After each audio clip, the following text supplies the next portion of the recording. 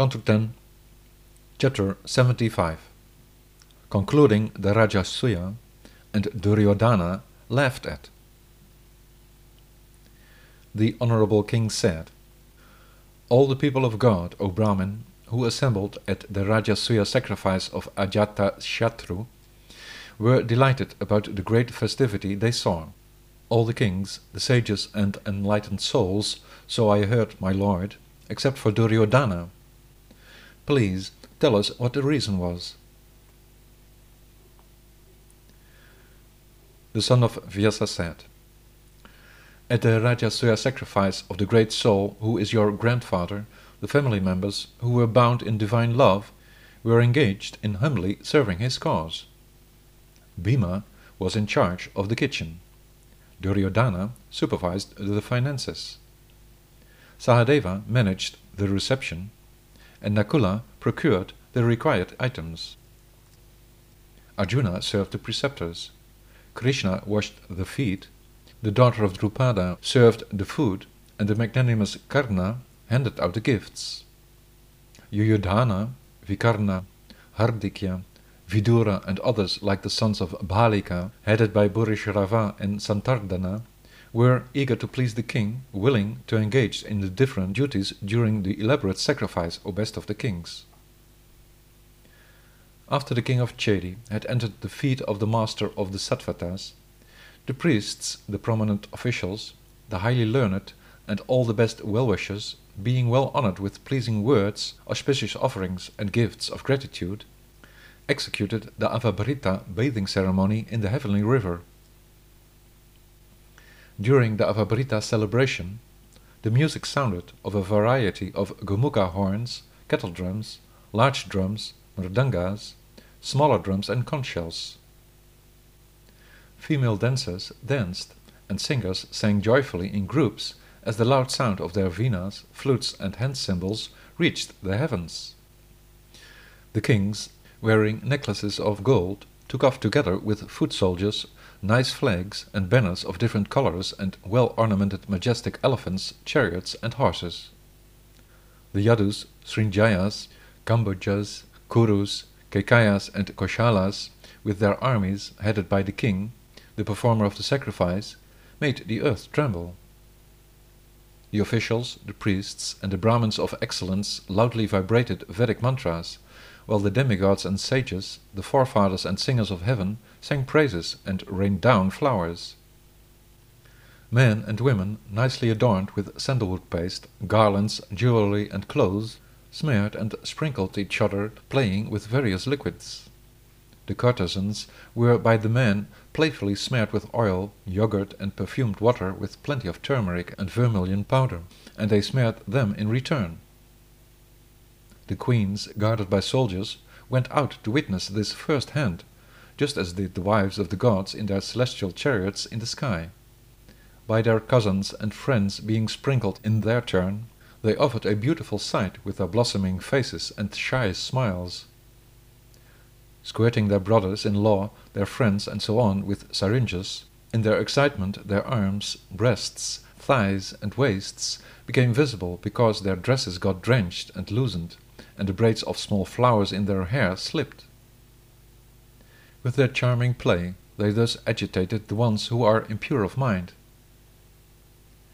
The emperor mounted his chariot harnessed with the finest horses, and shone, hung with gold, with his wives in all directions, like he was the king of sacrifices, the Rājasūya with all its rituals, in person. After the priests had guided him through the Patni Samyajya and Avabrita ceremonies, they made him perform the Achamana of sipping water for purification, and bathe in the Ganges together with Drupadi. The kettle drums of the gods resounded together with those of the human beings, while the demigods, the sages, the forefathers and the humans released a downpour of flowers. Following this, humans of all occupational and spiritual orders bathed in that place where even the greatest sinner can instantly be freed from all contamination. The king next put on a new set of silken garments and nicely ornamented honored the priests, the officials and the Brahmins with jewelry and clothing.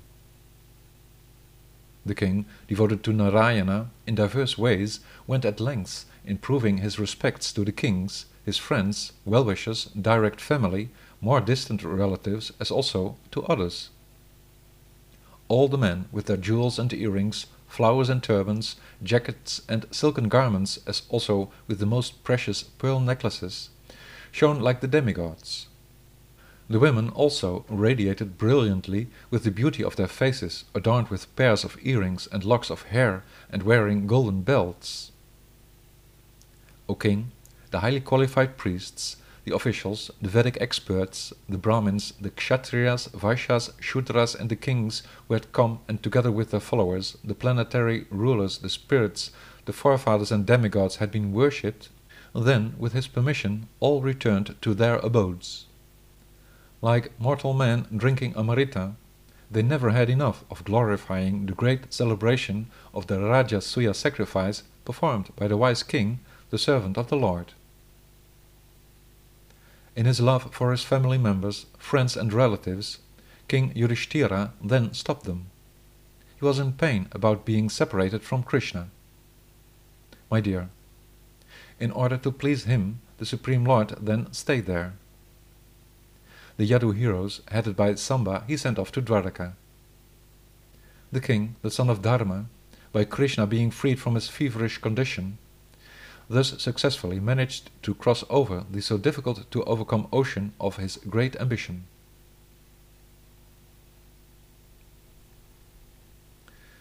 When Duryodhana one day saw the opulence in the palace, he was troubled by the greatness of the Rājasūya and of him, Yudhishthira, whose life and soul belonged to Achyuta.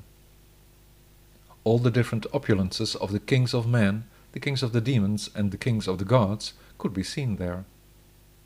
With that wealth that was provided by the cosmic architect Maya Danava, the daughter of King Drupada served her husbands.